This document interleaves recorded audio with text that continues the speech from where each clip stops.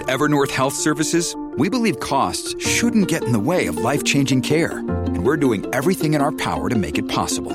Behavioral health solutions that also keep your projections at their best? It's possible. Pharmacy benefits that benefit your bottom line? It's possible. Complex specialty care that cares about your ROI? It's possible.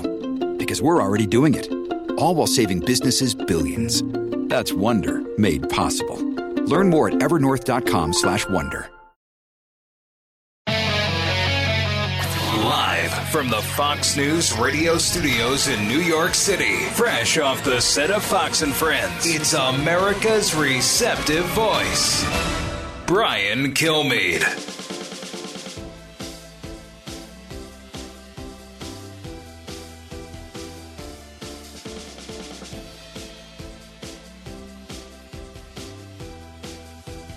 Thanks so much for being here, everybody. It's the Brian Kilmeade Show, back in our beautiful New York studios at 48th and 6th in Midtown Manhattan. And you know you're listening around the country and around the world, especially in the Ukraine. We got a lot to discuss today. On a side note, Secretary Austin is hosting the Swedish defense minister today. Kind of interesting as NATO goes to expand. But what's different about this expansion, these two countries, Finland and Sweden, come in ready to go. They're already spending 2% on the defense. They got great economies. They've already been doing military exercises with NATO. So this is just good news all around. Before we get to Bret Baier and Rich Lowry, let's do the big three. Now, with the stories you need to know, it's Brian's Big Three. Number 3. They're going to get right into it with the evidence today, but, the prosecution is proving a fairly simple case, and that is a false statement to the FBI. And I think the defense is going to have a hard time creating enough smokescreen to cover up the fact that Sussman did make a false statement. Yep, that is Matt Whitaker, former Attorney General. Durham in action, opening arguments set the table against Michael Sussman and for Michael Sussman, and possibly leading to much more. We're going to look at both opening approaches coming your way. Number 2. The crunchy granola types who like to attend gender reveal parties. I mean, they're very, very woke. And they're just not focused on the issues that are worrying ordinary Americans right now. Senator John Kennedy, you knew that. Gas prices are over $4 in all 50 states. And speaking of all 50 states, they are all experiencing empty shelves where baby formula used to be. This is a legal storm our border. 3 issues that affect every American. We'll examine that, what's being done with that and what's not. Number 1. If we count all the same day up, Oz has the lead. Then we count the mail up, and McCormick leapfrogs him and takes the lead. And then deja vu all over again. You're talking about Donald Trump's backed candidate in Pennsylvania being overtaken after the election on the strength of mail-in ballots. Slow down, Steve Kornacki. I only have 3 hours. Primary showdown, the most intriguing race, the Pennsylvania Senate race, is too close to call at this hour. We might get an answer in the middle of this show. I'll bring you the winners, losers, and to the Trump scorecard. But I'm going to do that with Bret Baier. You know Bret Baier, chief political anchor for Fox News, really good golfer, special report guy. You see him all over the channel, author of To Rescue the Republic. Bret, welcome back. Are you dressed for work yet?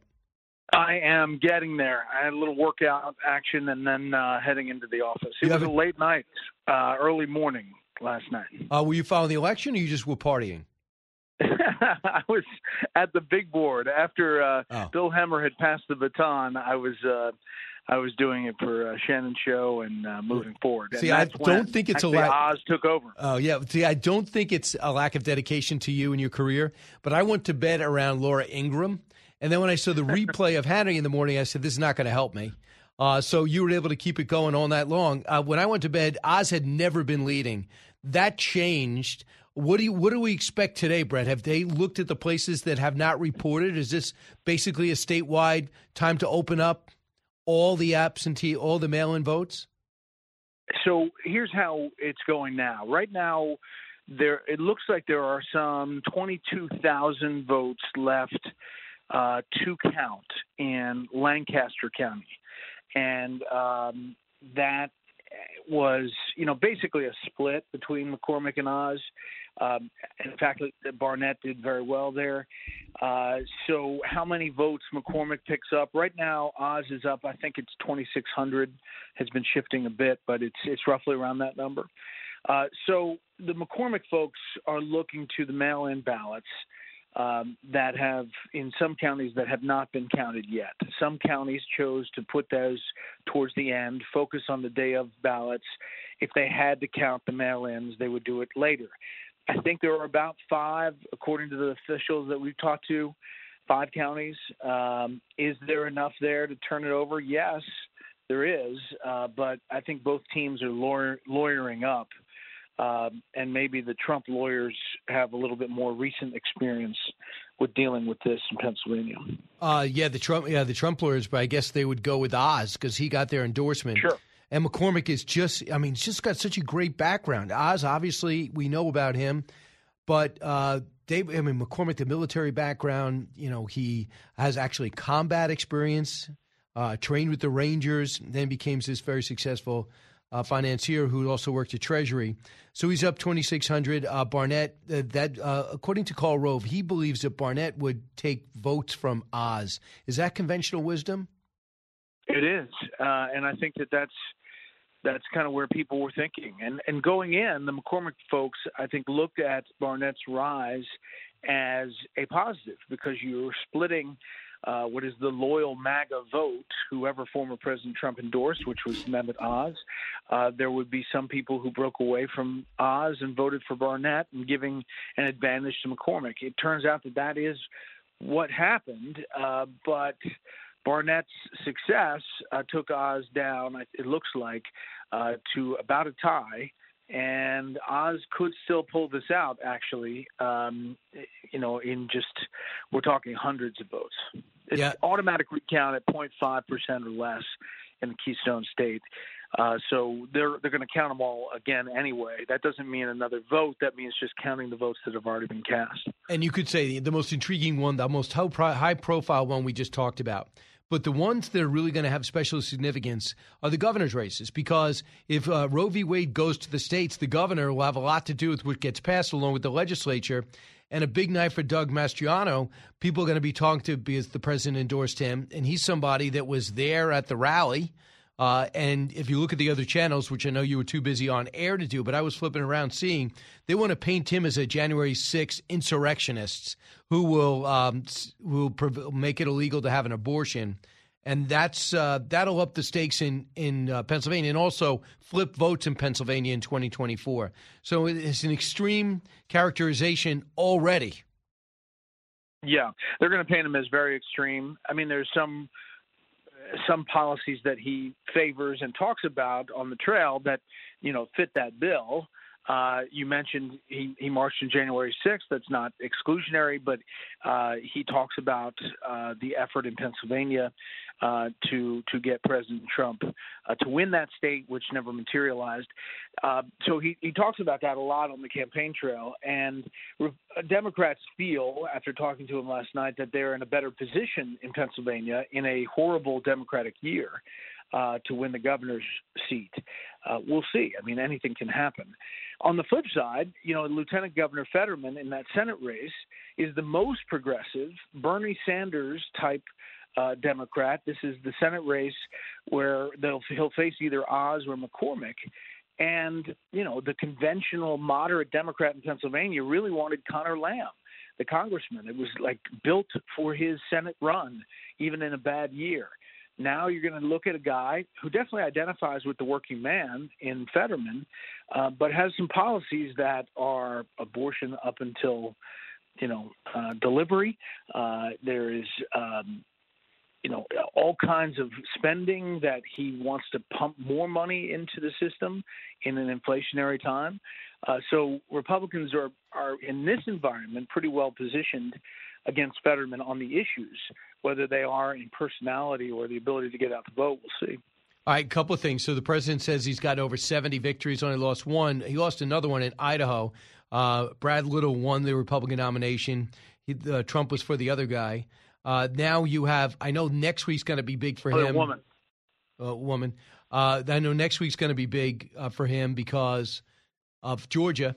And, Purdue is getting crushed right now by Brian Kemp. And there's a lot of people like the vice president pushing for Kemp, George Bush pushing for Kemp, Governor Christie campaigning with Kemp.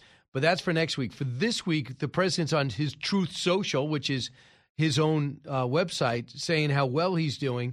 I want you to hear what Newt Gingrich said and tell me if I could borrow Joe Biden's word if this is hyperbole. Cut 10. There's no question that whether you like Trump or dislike Trump is a matter of just history. No modern political leader has dominated his party outside of office on the scale that Trump has. And he has a following in the Republican Party. He's brought in an entire generation of people who were not Republicans 6 or 7 years ago, who now are part of the Republican Party. Do you think that is hyperbole, or is this something unprecedented, a former president having this type of influence? I think it's yet to be seen. I think his record right now is very, very strong. He's had some high-profile losses. But most of them are wins, and he is right. There are dozens and dozens of wins. I don't know if it's 70 plus, but he's on the upside, and he has definitely controlled the narrative in the party. That's 100% true. I think there's a difference here, Brian, between all Republicans saying they are supportive of the former president, and all Republicans saying they are supportive of the former president's policies. And walking that line between embracing everything about former President Trump and embracing his policies and what his administration did are two different things that candidates like Dave McCormick were trying to walk the line with. Yep, I hear you. I'd like to get one other topic in, and it affects everybody, from gas prices to illegal immigration. It affects all 50 states. But baby formula affects 2.7 million kids, they say, because baby formula in America is at 43% of where it should be. And when asked about that on Face the Nation, I'm not too convinced Pete Buttigieg was ready for it. Cut 13. Well, let's be very clear. This is a capitalist country. The government does not make baby formula, nor should it. Companies make formula. And one of those companies, a company which, by the way, seems to have 40% market share, messed up and is unable to confirm that a major plant, is safe and free of contamination. Okay, that is an oversimplification. That messed up. We knew about this in September. Confirmed whistleblowers came out. In February, it was a 5-alarm fire, according to some press reports. And now in May, it is a disaster. So even though it's free market, the FDA was not pressured. We don't know what's going on. There's only 9 people in the entire department that handles things like these inspections. This seems to me is something that the administration can't walk away from, said it's not my problem. Impossible. They own it. And talking about it like that doesn't help their cause. Action, figuring out how the 9 people in charge of all of this, who screwed up, and fixing it, making it go away. That's the charge. And, if the talking point was they knew about it since February, well, that's a horrible talking point. It would have been much better. We just found out about it a couple weeks ago, because what that means is that the delay in action, in talking about it publicly, in really digging in and figuring out how to solve it, is a real stain on the administration. So when you're dealing with moms and families and baby formula, that is emotional and urgent and a crisis, and something that cuts through Democrat, Republican, Independent. Lastly, it looks as though when you have Ukraine, it looks like they lost Mariupol, and there is concern that the Russians are starting to take over Kherson and Mariupol and start making that land bridge. But for the most part, this has been a disastrous expedition for Vladimir Putin. And his worst scenario, 2 more member nations try to become members of NATO. Turkey could be standing in their way. Brett, is that a big deal? Is Turkey just looking to get some type of compensation? I mean, as a NATO nation, they've basically been doing a lot of anti-NATO things, like using Russia's missile defense system, not ours. How does that get resolved? I think it's a major issue for the alliance. And Turkey has always been kind of the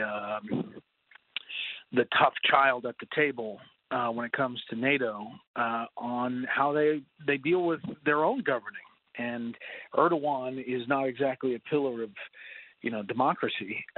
So I think it is a problem for the NATO alliance, especially if they are vocal, which he is starting to be, about Sweden and Finland not getting in. I think that eventually they will get in, but Turkey will be kicking and screaming. They're an ally of Russia, and I think that this is international diplomacy at its finest. We'll see if Turkey gets something out of it. And the toughest question, and you could say you don't want to comment. I'll respect that. But Justin Thomas came out and says the PGA Championships in Oklahoma, the $19 for a beer is too much. He talked about the prices. Do you believe it's okay to gouge golf fans? No, that is heinous. Think about the dichotomy between Augusta National, where it costs like $1.50 for a beer, and something like $2 for a pimento cheese sandwich. They need to, some company, smart beer company, needs to fly in there and say, we're going to sell it for X, Y, and Z, and just own the branding. Don't you think? Or, Brett, you and I stand outside and we sell beers to people before they go in, and we tell them how to stick it in their pants or into their Scotty vest and hide them. That's good. It's like a beer lemonade stand with two Fox guys. Right. I like and then it just shows we're entrepreneurs and we believe in the free market. I think there'll be a win-win for both of us. Totally. Brett, and media relations would love that. Right. We just won't tell them. They'll be surprised. We can't tell them everything. Okay. Brett, thanks so much. See ya. And we do love how media relations love surprises. When we come back, I'll take your phone call. I promise. 1-866-408-7669. It's Brian Kilmeade. From the Fox News Podcasts Network. Subscribe and listen to the Trey Gowdy Podcast. Former federal prosecutor and 4-term U.S. Congressman from South Carolina brings you a one-of-a-kind podcast. Subscribe and listen now by going to foxnewspodcasts.com. Out of the gates and ready to go. Hey, it's Hutton Withrow. Hot Mike is here on the Outkick Network. We've got your afternoon covered with the latest sports discussion, and it's available wherever you find your audio. Daily analysis and news. He is hot. I am Mike. Actually, my name is Chad. His name is Jonathan, but you get the picture. We're going to bring it every single day. Whatever you want to call us, we'll respond to. We just want you to respond to what we're dishing out every day. And while you're here, we hope you subscribe to the podcast, like, subscribe, and share.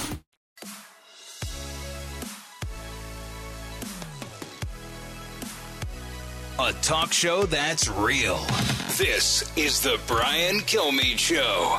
It was a fascinating day of testimony, Jesse. One of the key highlights was an FBI cyber investigator who leads a team of cyber investigators said that they looked into the allegations that President Trump was secretly communicating with a Russian bank and thought the allegations made no sense. They were so far out of reach. His team punted and said, we're not opening an investigation into this.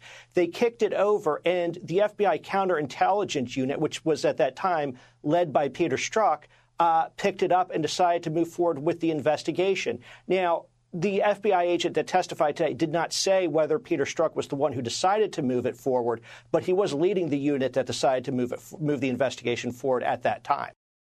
So, opening arguments with the Durham Report. Keep your eye on this. I know no one cares about Michael Sussman, but you should care what he did. He lied and said, he's my buddy, Jim Baker. I'm coming down there. You're an FBI lawyer. I'm just concerned about this Trump relationship with this Russian bank. I'm coming down. He said it in a text. I'm coming down unaffiliated just as a concerned citizen in a text. And then when he asked the FBI, asked him who you're with, he said nobody. Lying to the FBI is a problem. Not only is it not an isolated incident, it leads to the whole story of an investigation because he already met with the New York Times, telling the New York Times about this link. It becomes a circular story where one's investigating, one's reporting. But the problem is there are no facts. And Sussman is at the nexus of this, right behind all of this. I will be covering all this and bringing it up to Rich Lowry next. I hope America really pays mind to this because it's truly important. Rich Lowry next, and then I follow with your phone calls, 1-866-408-7669.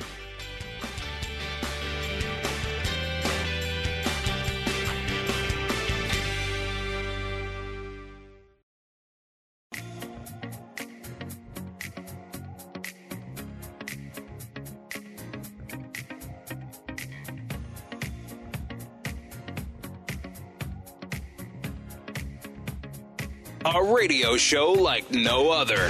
It's Brian Kilmeade. When all the votes are tallied, I am confident we will win.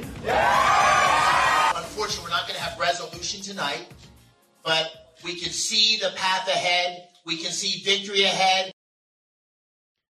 Mehmet Oz and Dave McCormick, they're thousands, just a few thousand votes apart, and there's a lot more votes to count today. Big turnout yesterday in Pennsylvania, and the most intriguing matchup. I thought J.D. Vance was intriguing in the governor's race next week. Those seats are fait accompli, but there's a lot at stake.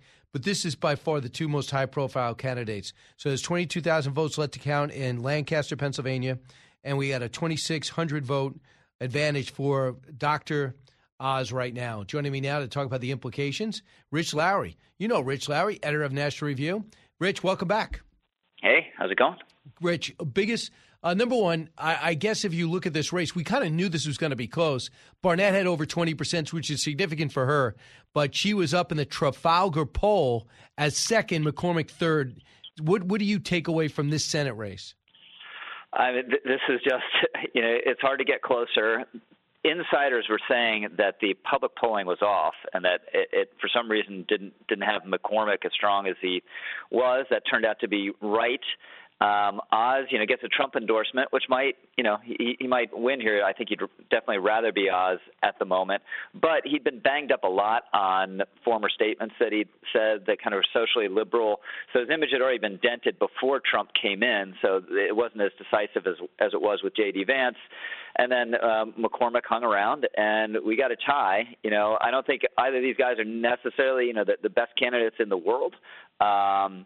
But McCormick, more establishment, has kind of run a lackluster campaign. Oz, obviously a talented guy and a hugely talented communicator with the hit show to prove it, but has some baggage for conservatives. So it's a tight one. But do you think, Rich, in the general, that baggage hurts when you have Fetterman so extreme to the left? Does that help the winner? Fetterman should be a good target. The problem with Fetterman, as you know, left wing, kind of Bernie Sanders politics, but he looks like a Neanderthal, to put it in crude terms. He looks more like John Tester. He looks like he should be a moderate. So he might be tough to run against in that respect. The thing that sort of surprised me in the primary, I thought more, we heard some about this, more would be made of Oz's Turkish citizenship, how he just doesn't want to give it up. But Republican operatives said they polled that up and down, and it just didn't seem to hurt him at all. And the things that hurt him in the Republican primary, these kind of past statements, or having trans kids on a show or whatever it was, aren't going to hurt him in the general. So that could be a tight race. The gubernatorial race looks to be, the Republicans look to have picked the weakest possible general election candidate. But it's going to be a very Republican year, and I don't discount anything happening ananywhere on the map for Republicans. I'm thrilled that Madison Cawthorn lost. I mean, what an embarrassment he's been. Yeah, it's too much fame. Plus, I mean, there was a wrenching profile of him in Politico a couple days ago.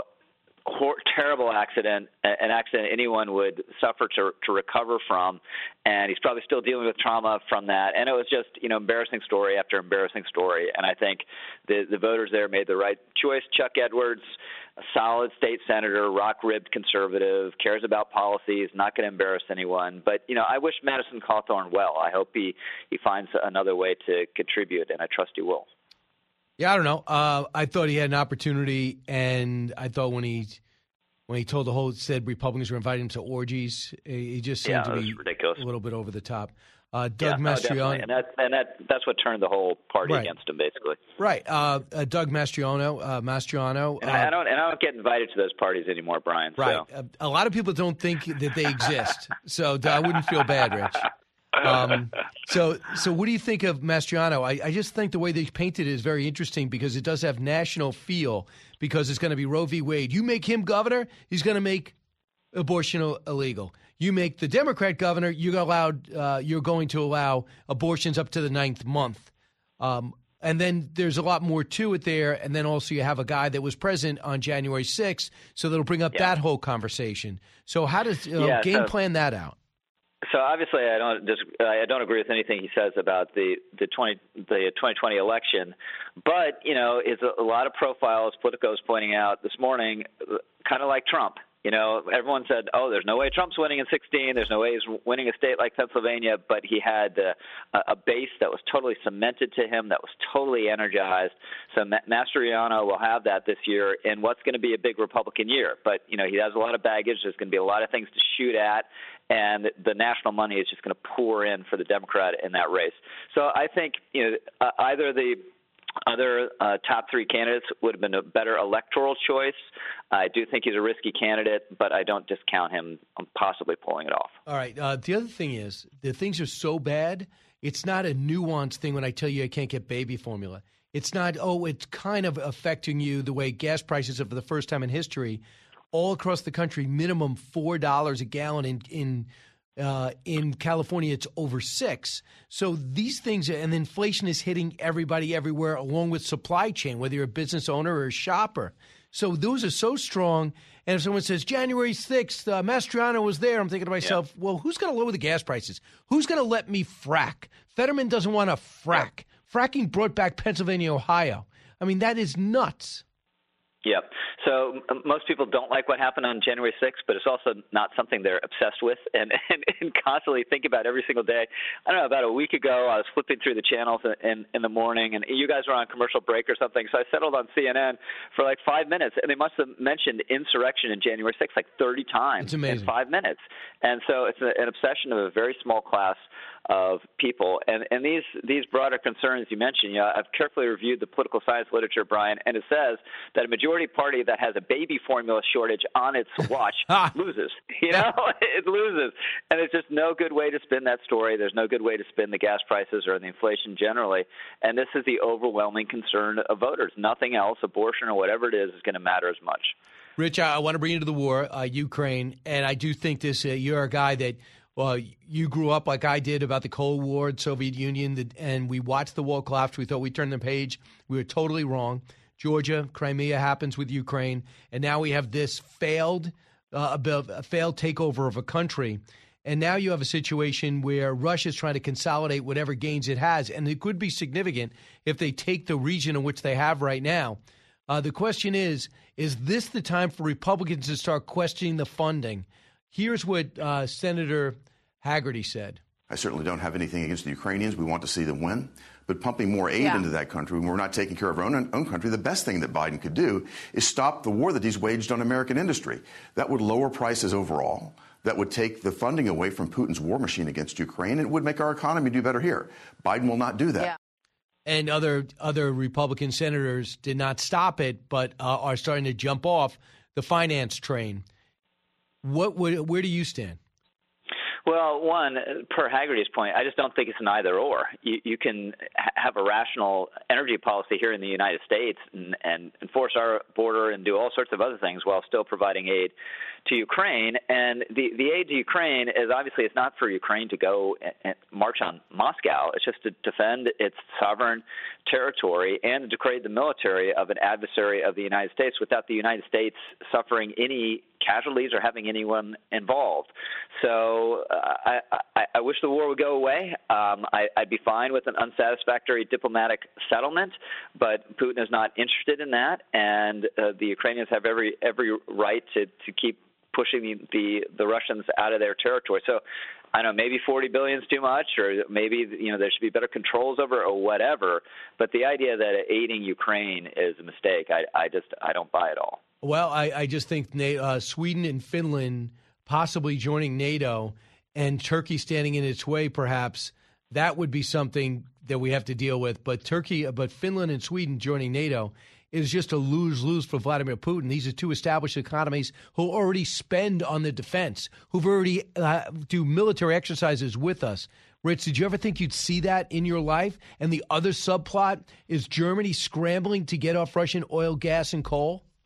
Yeah, so it just goes to how it's been a strategic debacle for Putin. These Scandinavian countries have always been neutral because they're so scared of provoking the beast to the east, and now they feel so threatened that consideration's off the table, and they want to be part of NATO, and it will make the Baltic states more geographically defensible when and if they come in. There's this Turkish issue, which is a big thing that's going to have to be massaged, but it just goes. If the war in Ukraine stops tomorrow and Putin annexes all the territory he holds, it will still have been a debacle to him. His military would have been exposed as a bit of a sham, massive material and losses of men, and loss of oil and gas revenue from the West, and the strengthening of NATO. It's been a loser all around. I do think they got to push them back. They have to find a way to push him back and not give up territory, because he'll claim it as a win.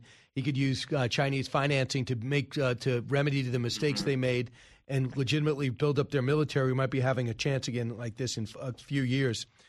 We might have another. We might be worried about some other type of invasion. I want to bring you to the last thing: is the Durham investigation comes to the courtroom as Michael Sussman's charged with making false statements to the FBI, and both sides stake out their positions. We know that he had a text message that said, "I'm coming representing myself."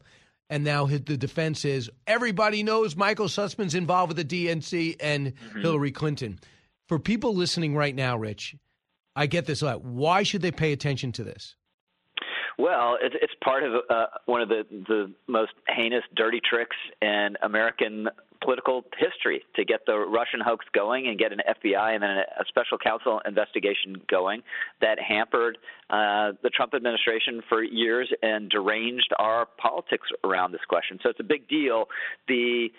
The thing, though, as Andy McCarthy, your colleague and mine, has pointed out, Durham has this big theory about what happened, but then this is a relatively small bore case, So he's not going to be able to go and prosecute Hillary Clinton. He's only going to be able to prosecute a few people that committed relatively minor crimes, like the one here. So there's kind of disparity there, and the judge I was going to try to narrow him down to just focusing on Sussman and the lies rather than the bigger theory. But it seems pretty black and white that Sussman misrepresented himself. But this could just be the first, right? You have other indictments, and you could start putting this puzzle together one by one? Yeah, I think that putting the puzzle together ultimately will be in a big report. And again, most of the people part of this, it wasn't a crime. It was a horribly unethical thing, but it wasn't a violation of a statute anywhere. So all you can do is kind of hold them accountable and then be hyper aware in the future and try to keep this from happening again.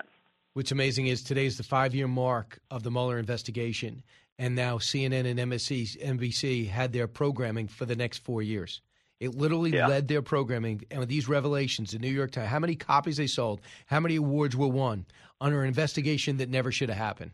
Maybe that's none of them have gone back and said, "I'm sorry. I got it wrong. I was overly suspicious for these legitimate reasons, but it turns out that I got it. I was in error."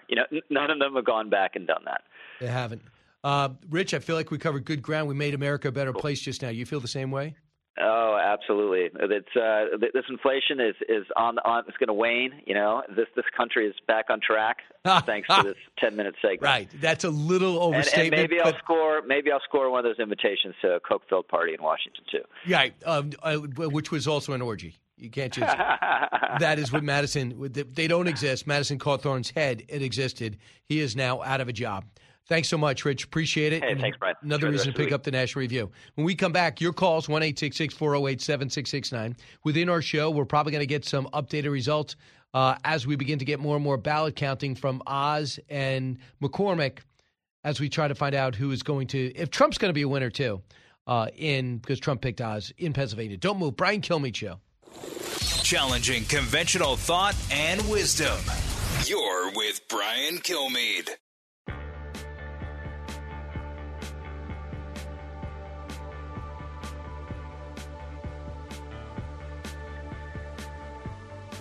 The more you listen, the more you'll know. It's Brian Kilmeade. It's very important to note that while, of course, we are preparing for the end of Title 42, based on the Centers for Disease Control and Prevention's decision that it will end on May 23rd, that does not mean that the border is open beginning on May 23rd. We continue to enforce the laws of this country. You do not. He's such a clown. That is Mayorkas at the border, running around with his clipboard, pretending like the border's shut. Last month, April, all-time high, highest in history, 234,000 people come through. It is estimated if they're not even enforcing this title like they should, but even if this Title 42 is allowed to evaporate, if it's gone, 18,000 people a day. Do you believe this? It's other countries are coming here. Norma, listening online in Connecticut. Hey, Norma. So, just a quick question: Can Turkey keep Finland and Sweden from entering the EU? Yeah. Does one country? Do you believe that? Get a veto power, and that's it. Yeah. Do you believe that? I mean, they think all about have that. to agree. Yeah, they all have to agree, and that's enough. I say kick Turkey out. I mean, Turkey doesn't belong in it anyway. They are a horrible country. They are great people, led by a horrible person in Erdogan, who jails journalists or has them killed, kills his opposition, and now is upset because Sweden evidently is friendly with the Kurds. And by the way, so are we. So Russia isn't. They back them up on this, and they know that Russia abhors the idea of Finland and Sweden joining.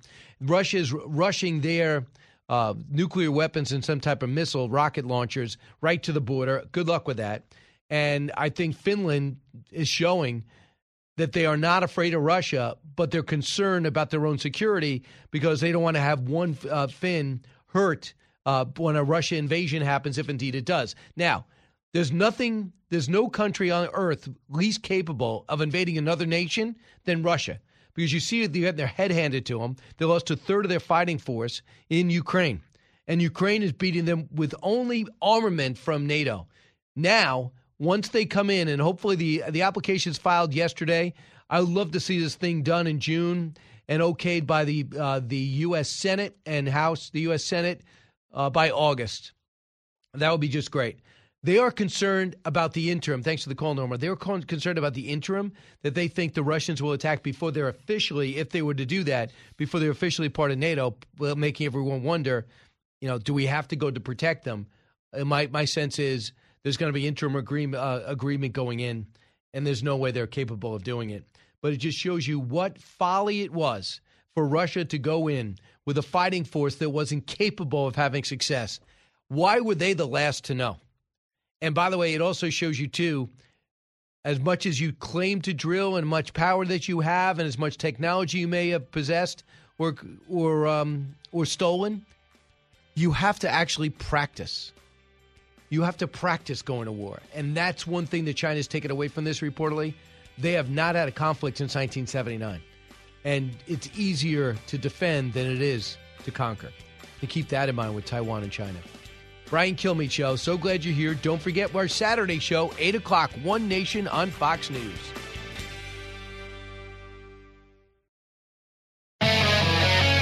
Live from the Fox News radio studios in New York City, fresh off the set of Fox and Friends, it's America's receptive voice, Brian Kilmeade.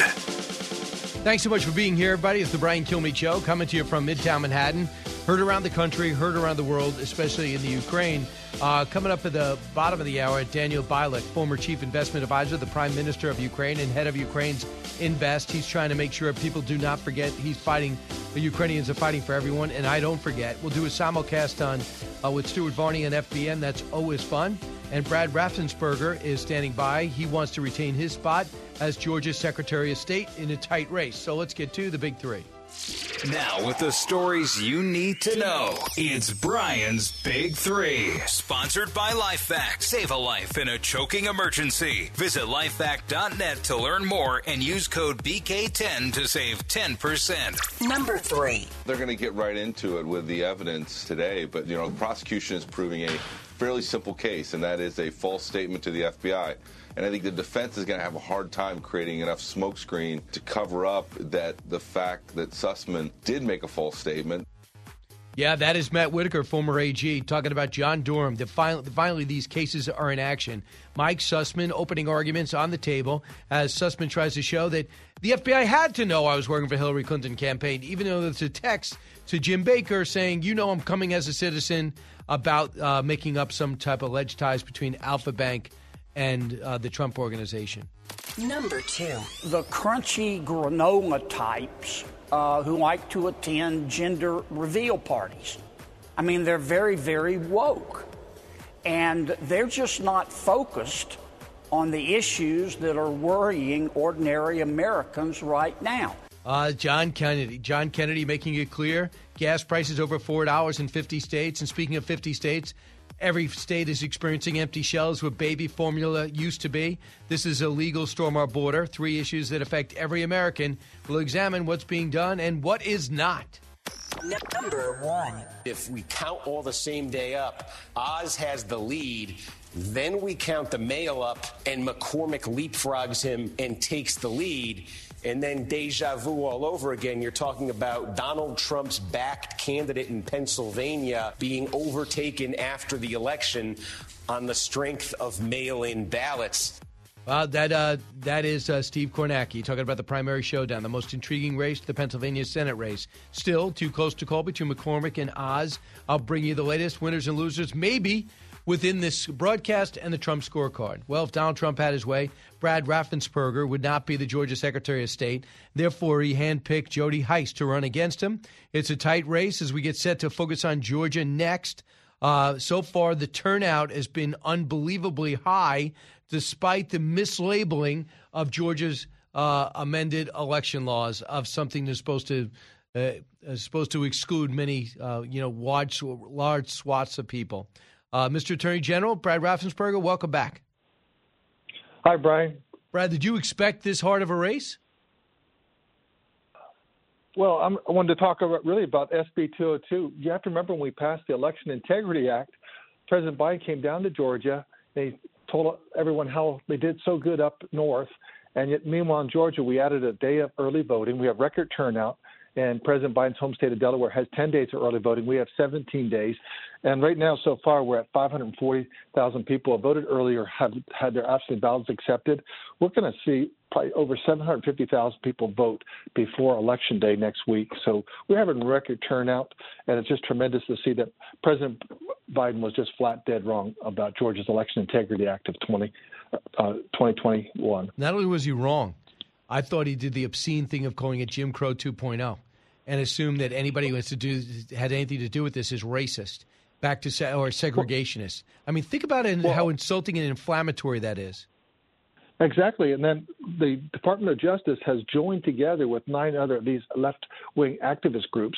So they're just piggybacking on the DOJ's unlimited financial resources. They're attacking us on solid common sense election reform. We now have photo ID for absentee voting, something they've been using in Minnesota for over 10 years now. No one's ever sued them, but they're suing us on that. And it's photo ID. And that way it enhances security, and by doing that, you elevate confidence. And that's one of the reasons that voters are coming out. They're very confident that their votes will be counted, and they want to be engaged in the process. And so, this is just a win-win day for Georgia. So right now, the breakdown's got over 237,000 Republicans. 237,000 Republicans already voted, 176,000 Democrats already voted, and about 3,000 nonpartisan people have voted.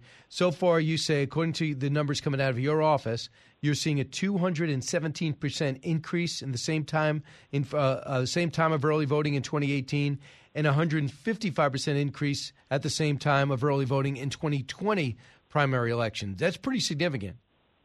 It's absolutely significant. We've been increasing our percentages of the population that are voting here in Georgia, and so we're seeing strong turnout. And so everything that was alleged about SB 202, the Election Integrity Act of 2021, was absolutely false. But we've been pushing against these narratives since 2018. Stacey Abrams, she lost by 55,000 votes, still hasn't conceded. She's up in Virginia back in October of 2021 saying, just because you win doesn't mean you've won, things like that. And so we pushed against her narrative. And now we're really the most important thing, Brian, if that people in America haven't paid attention to yet is 4 years ago I said we want to make sure only American citizens are voting in our elections. That's what I said 4 years ago. And right now, Stacey Abrams is trying to stop us from doing that with a federal lawsuit. She's trying to stop us from doing citizenship verification when people attempt to register. Well, if you get non-citizens on your voter rolls, what's going to happen next? They'll be voting in your elections. And that's very important. This is really a bellwether for our entire country.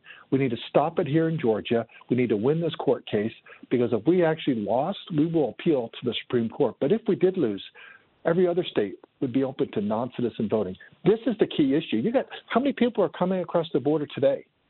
Just think of them when they get rid of Title 42. 18,000 expected. 18,000 a day if they get rid of it. If they get rid of it, multiply that by 365 days, and Stacey Abrams wants the blue wave of undocumented and documented voting in our elections. No, we're going to make sure that only American citizens vote here in Georgia. 80% of all Georgians agree with me, 93% of all Republicans. This is common sense, and that's why I'm continuing to push back on that. And I'm trying to elevate people's awareness of how critical this issue is, not just for Georgia, but for our entire country. Understood, and we're seeing it. When Ron DeSantis made his stand against Disney and still saying we're getting rid of their autonomous status, he pushed back against that company when they said we're going to do everything we can to overturn this parental rights bill.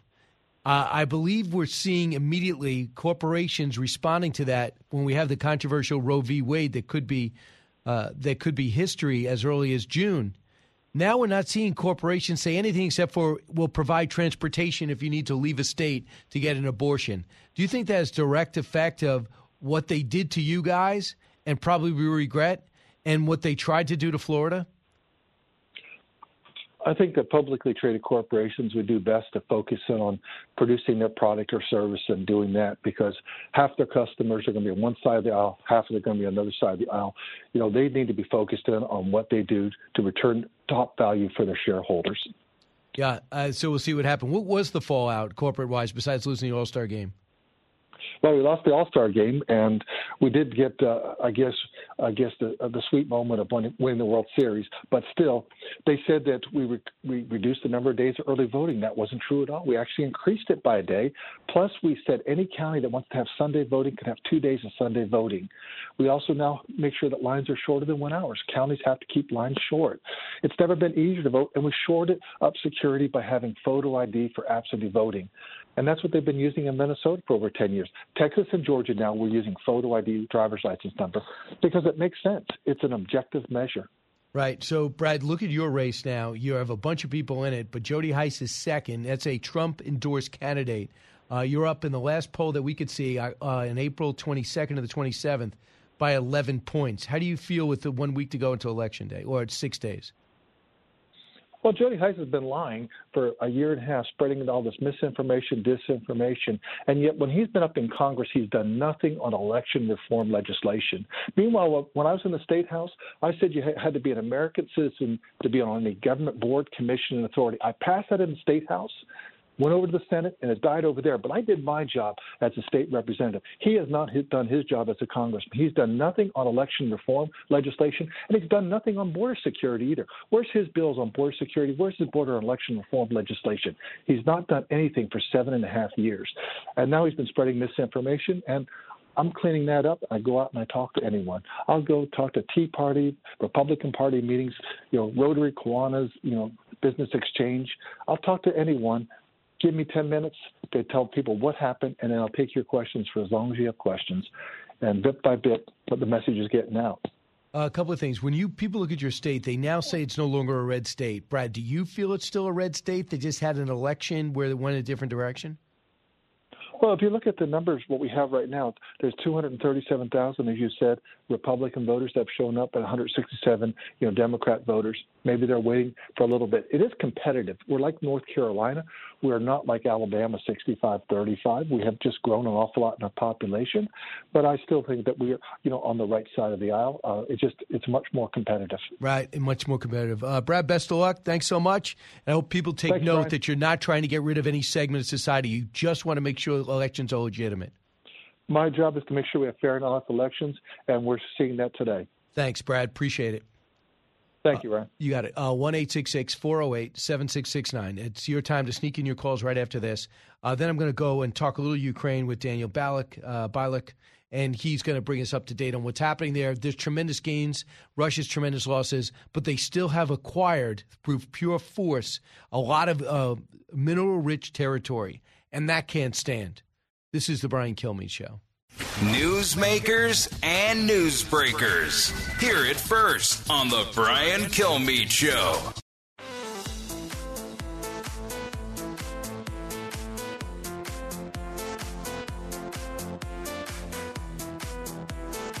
If you're interested in it, Brian's talking about it. You're with Brian Kilmeade. The crunchy granola types who like to attend gender reveal parties. I mean, they're very, very woke. And they're just not focused on the issues that are worrying ordinary Americans right now. I'm not saying they don't believe in democracy. They say they do, but they really believe in government by experts. And they think they're the experts, and they're smarter than ordinary Americans, and they're more virtuous, and that everybody ought to shut up and listen to them. And we're not. When you have baby formula missing, when gas is over $4 a gallon, when diesel is over $5 a gallon, when everything you want to buy is more expensive, and it's affecting your way of life, believe me, and crime is running rampant in every major city, we're not going to worry about trans rights unless, of course, they're changing textbooks and suspending your kid because he's not using the right pronoun. Kathy, listen on WSBA in York, Pennsylvania. Hey, Kathy. Hi, thanks for having me on. I appreciate it. No problem. I just wanted to share just a couple minutes from working at the polls in Pennsylvania.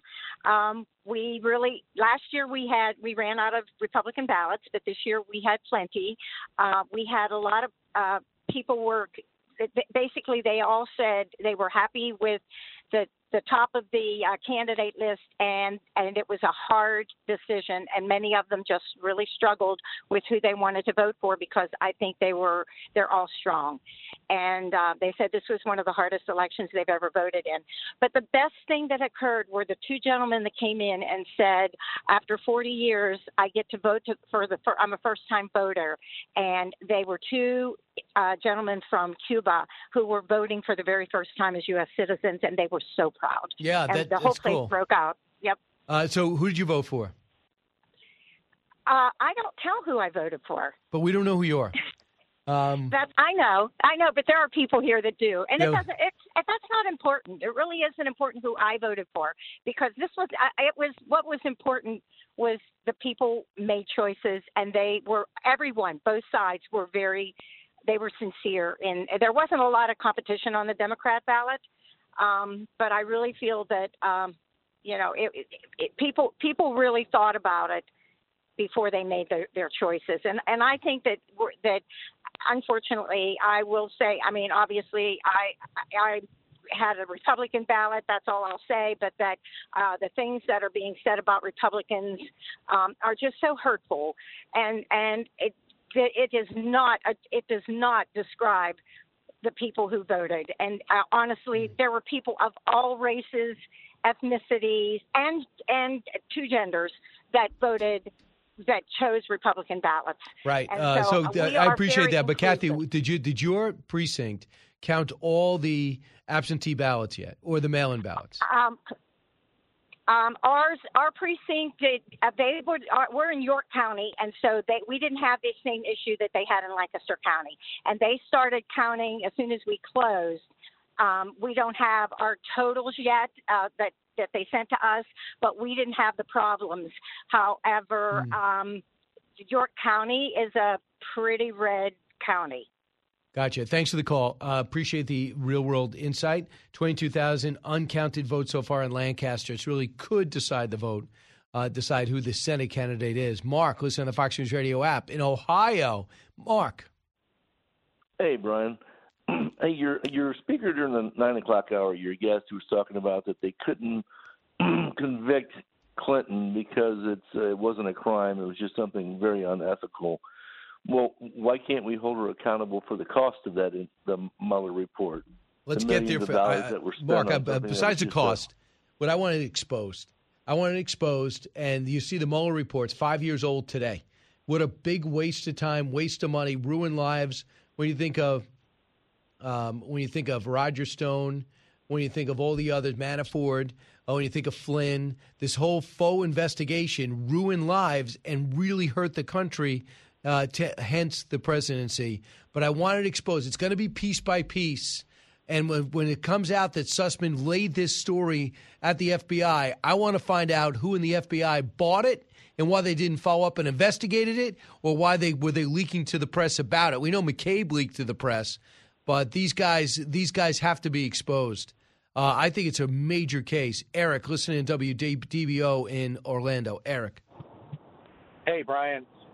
We need to amend the 3 big things you need to know to like the 10 big things you need to know, because 3 ain't cutting it these days. I know.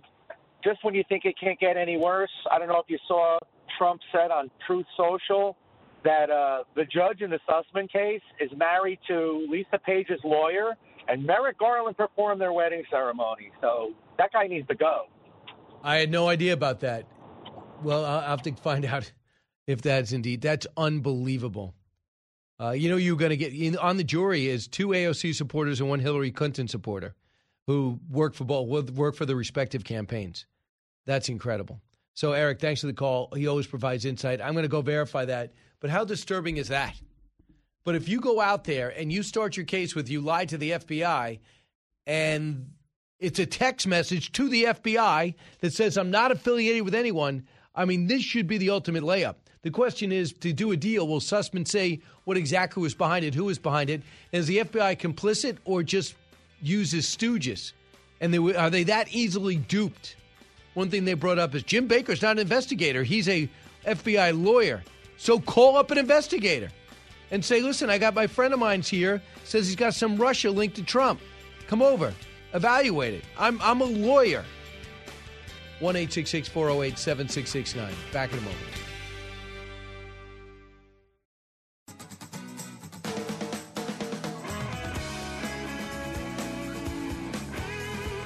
Radio that makes you think. This is the Brian Kilmeade Show. Can you believe this is where we are after more than 3 months of war, that we're in a situation where Ukraine is getting some real money because they've earned it, because they've shown they can stand up to the Russians. Putin is being, in effect, criticized by a respected analyst on his own TV show. Sweden and Finland are joining NATO. I mean, this is not the war that we expected. Yeah, but I'm glad these things have happened, but they're not out of the woods yet. Daniel Bilek knows that, former chief investment advisor to the prime minister of Ukraine and head of Ukraine Invest, and he's also volunteering as a member of the Ukrainian Territorial Defense Forces. Daniel, always great to hear from you. First off, how are things going on the ground? Thanks for having me back. Well, here in Kiev, things have quietened down considerably since we defeated the Russians around the north of the city.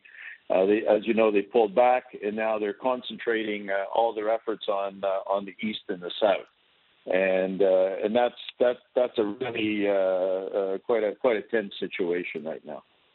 Understood. Now they I guess essentially have taken Mariupol as, and we understand the officers have your fighting forces given up the steel mill and they've left 260. So they have that, and they claim Kherson.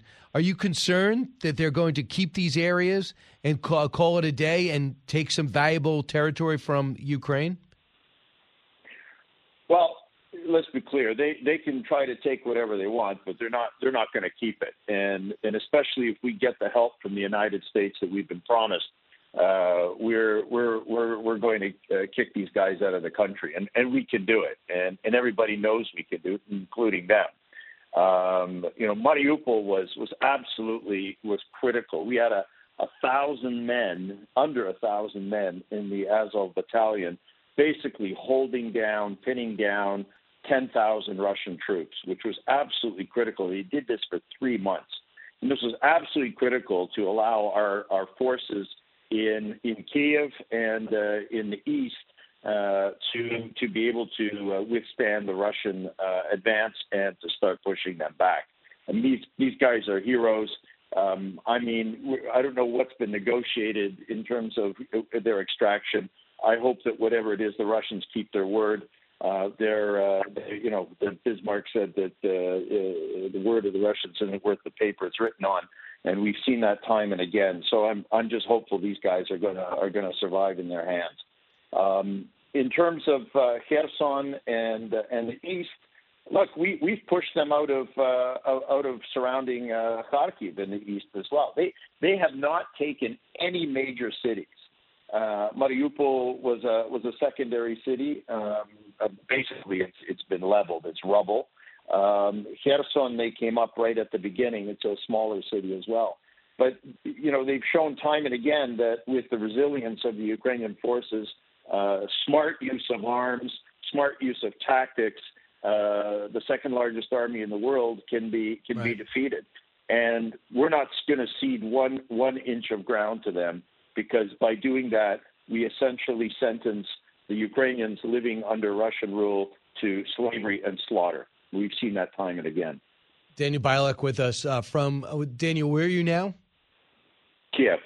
So you come to us now. Now, when you guys sit around and talk about logical goals, I get this a lot too. What does victory look like? Your goal ultimately will push them out of everything, including Crimea. What's realistic? Well, again, Brian, I come back to this.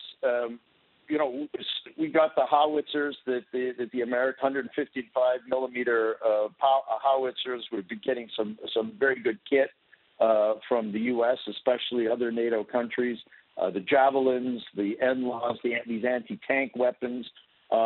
We've proven they can be defeated. They're still dangerous because there are just so many of them. But, we can take the fight to them, and it is absolutely realistic to push them out of the country. Look, in 1917, at the end of the First World War, the Russian army on paper was huge, and then it just collapsed, and we just need to keep pushing them out. And that really means, getting the equipment the United States has promised us, including especially the multiple rocket launch systems, because they don't have anything that can combat that. We need weapons that are going to help us move offensively, not just defensively. If we leave them in the country, in the Donbass, in Kherson and Crimea, they're just going to come back, and they're going to come back. Try to come back stronger. They've already said they want to go to Poland and the Baltic states. And that means U.S. troops are going to be on the front lines in another war with Russia. And, you have a chance now to defeat them by helping us and preserving the lives of your soldiers down the road. Listen, I 100% agree with you. And you guys, the Senate did pass the $40 billion, so which means it's going to be coming in your direction. When people are listening right now, and you're a finance guy, they're just concerned because of things that we've seen in Iraq and Afghanistan, that the money's going to go to the right place, that people are understanding that this isn't a bottomless pit. What we do is basically drop it off in Poland. Have you noticed it getting to the right people at the right time? Yeah, listen, I totally get this, and I do want to thank the people of the United States, because without your support, I'm not sure your government would have done the right thing. Look, we are not Iraqi. We are not Iraq. We are not Afghanistan. We are a reliable ally. We know how to use these weapons, and we are using them effectively. They've been actually, the government and the military has been posting pictures on social media about how effective the howitzers have been. They've been showing how the javelins are being used. I mean, the proof is in the pudding. I mean, we've killed 28,000 Russian soldiers. We've taken out 1/3 of the Russian tank park. Like, they have a few 1,500 tanks. We've taken out over 1,000 of those. We couldn't have done that without American weapons and British weapons. And so that stuff is getting there. And our soldiers are being trained as we speak in the United States and in NATO countries, and they're going back and they're training their guys. We are in a battle for the existence of this country and our own existence. And nobody's pussyfooting around with this stuff. It's going to get used absolutely appropriately. And frankly, there's a big coordinating group in Stuttgart, Germany, run by EUCOM, the United States Army Command, involving the Ukrainians, involving other NATO members to coordinate all of this. So there's no blank check, and they're not just like throwing this stuff over a fence to people in sandals and towels and say, here, fight with this. I mean, we are showing ourselves to be a reliable NATO ally, even though for some reason we're doing the fighting and Sweden and Finland get the entry tickets. It's kind of a bizarre situation. Right. So you're doing it. How do you feel about that? Well, I get it. I think that anything to strengthen the alliance. I mean, I was born in Canada. I grew up in Toronto, and so I grew up with NATO, and I've always believed in the alliance, and I believed in the United States. Still believe in the United States and the United States as a force for good in the world, and a force for a beacon for freedom. And so bringing in Sweden and Finland is great. I mean, it extends the NATO border with Russia by another 1,200 kilometers, almost 700, 800 miles. But I think that NATO has to look very seriously at Ukraine's entrance into NATO.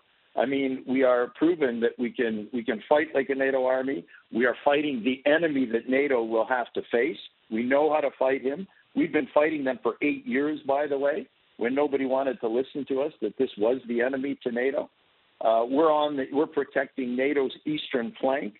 We are using NATO weapons. In fact, after this war is over, who do you think is going to be training NATO armies on how to use these weapons? It'll be the Ukrainians. And, I think NATO needs Ukraine as much as Ukraine needs NATO. And it'll certainly strengthen the alliance. You have people that are proven to fight. If he ever decides to go into the Baltic states, Estonia, Latvia, Lithuania, he's threatened Poland, Ukrainians are going to be there because we understand that it's a fight for us. And they'll probably be more willing to go than perhaps some of the other NATO members.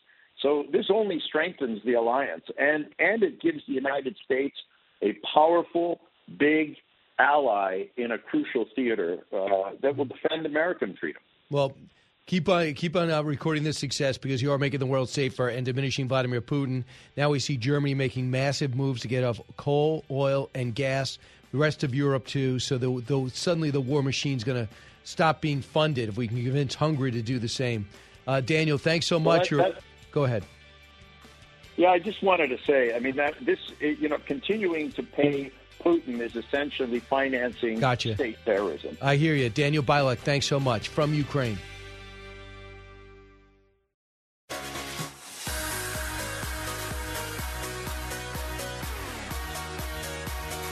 Now, the Brian Kilmeade Show joins Fox Business's Varney and Company with Stuart Varney, live on your radio and on Fox Business. Here's Brian Kilmeade.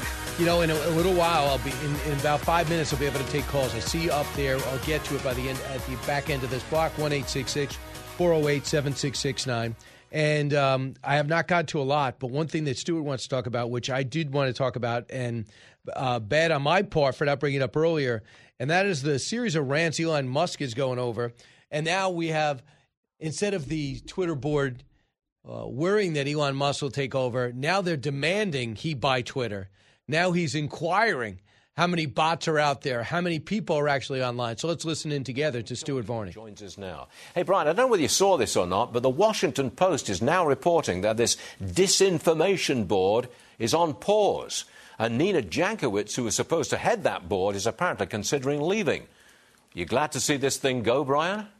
Oh, yeah. We'll put it this way. It was so effective when it was in use. It was, and she was so nonpartisan and with a great, wonderful singing voice. And it was so well respected. I mean, I watched Bill Maher rip it on his monologue on HBO on Friday.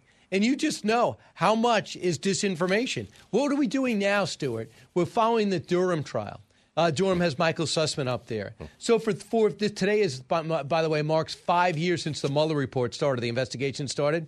All of that was a total waste of time. Misinformation. If you talk about what Mueller did, that's disinformation because there's really no investigation there. And now Durham, we're looking to find out how this whole thing started. So Michael Sussman, we should take down a lot of his tweets when he was out there pretending as if he was nonpartisan. Yeah. So we should forget about him. You can't possibly think this was a good idea. No, what a joke. I got to talk to you about the primaries yesterday. Obvious first question. Did Trump's endorsement work for the candidates he backed? I mean, he's got a lot of layups because some guys were going to win like Rand Paul anyway, and he took it as a victory. He's got over 70 wins. I think that if Oz doesn't get the endorsement of Donald Trump, he's not on the doorstep of a victory, no doubt about it. What I found fascinating, which makes it impure, is that as soon as Stewart, if you and I were to run in a Senate primary, of course you would get Donald Trump's support. But if I was to run against you, if I was to stay in the race, I'd say, listen, Donald Trump likes Stewart, but I like everything that Donald Trump did, and I'm going to do the same policies without the theatrics that Donald Trump brought to the table. So it wasn't like I'm running like Governor Hogan of Maryland or Governor Christie, who have become very anti-Trump. So I don't have a clear break of what exactly it means. Trump's going to get his first big loss next week, it seems, in the governor's race in Georgia. On the other side of the fence, where was Biden? Biden was nowhere in these primaries. In Pennsylvania. I mean, Trump was all over it, but Biden was nowhere, and that included Pennsylvania, too. Last word on this to you. All right, last word is this. Scranton, he's from Pennsylvania, and they didn't want him to show up. Number two, the guy that won is not Connor Lamb, the moderate Democrat that should have the best shot in a purple state, but the left-wing Democrat, which is what Joe Biden says he isn't. So good luck with that, because he's remarkably unpopular because everything he touches falls apart. Unfortunately, most things he touches are into the country we're sharing. You know, I don't know whether you saw this one either, but Musk says he might vote Republican because Biden's done nothing. What do you make of that? I love this. This is what I love. It's so easy to find out when Trump and Biden disagree or Trump and Obama disagree. We all know that. But when you got billionaires who can't be labeled right or left like Jeff Bezos and Elon Musk take on the president and his accusations, whether it's billionaires who are selfish or corporations who are hoarding or those horrible moms who might want an extra six-pack of formula, now people are fighting back at school boards, at pharmacies, and now billionaires saying that I might vote Republican because Joe Biden doesn't, in his words, get anything done. If you were to give me the big picture on the forthcoming elections in November, would you say that it's going to be a knockdown, huge win for the Republicans? Well, I do think that, matchups make fights. And the thing is, I might be a better, there's certain people that Ali would go line up against and have trouble with. Ken Norton, he would always have trouble with Frazier. Foreman would have no problem with Frazier and have no problem with Norton, knock him out in inside 3 rounds. But styles make fights. So individual Senate races, how they match up, I think that has a lot to do with it. But there's a Republican wave because everything that Joe Biden has done, from inflation to gas prices to the embarrassment in Afghanistan to what he's not doing at the border, and that's actually stopping people from coming in, make you say, you want more of that? I'm going with the other guy or the other woman. So I do think things are heading in the Republicans' direction, and the Democrats have earned the aversion that America feels towards them in many cases. That's why Joe Biden is not asked to show up anywhere. Remember, he goes to Georgia. Stacey Abrams says, I have a conflict. I can't show up. Really? Right.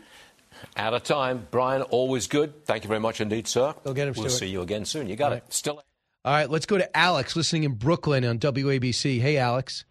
Hey, good morning, Brian. Thanks for taking the call. And I think the reason why Dave McCormick won yesterday's election, or he's so close when he was trailing. The third in the polls. Right. He's trailing, but he was the third in the polls, and now he's number 1 or number 2, is because Kathy Barnett was being attacked for statements she's made in the past.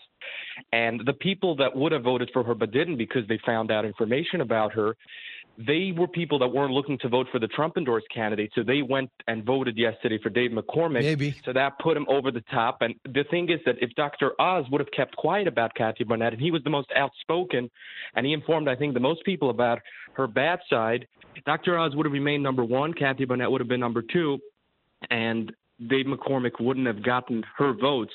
Well, it's a theory until we see it's a theory and it's a solid one. But right now, Mehmet Oz has a 2,600 plus, lead. So we'll see with 22,000 outstanding ballots in Lancaster alone. We don't really have any time to take another call, do we? Not really. I'm going to get to you next hour, so stay right there. Special thanks to Stuart Varney for having me on and for him coming on our show. Daniel Balak to coming with us from Ukraine, and Brad Raffensperger to bring us inside Georgia. But right now we're waiting for the counting to continue and the results to continue to come forward. But so far, if you talk to Donald Trump or you read Trump Social or Truth Social, which I am on, by the way, Donald Trump is extremely happy the way everything's coming out. Because when these people get in, they're going to be his supporters. But the question is, are they smart enough not to talk about the next election? If you keep talking about 2020 because Donald Trump wants you to, you will not win the general. From the Fox News radio studios in New York City, giving you opinions and facts with a positive approach. It's Brian Kilmeade.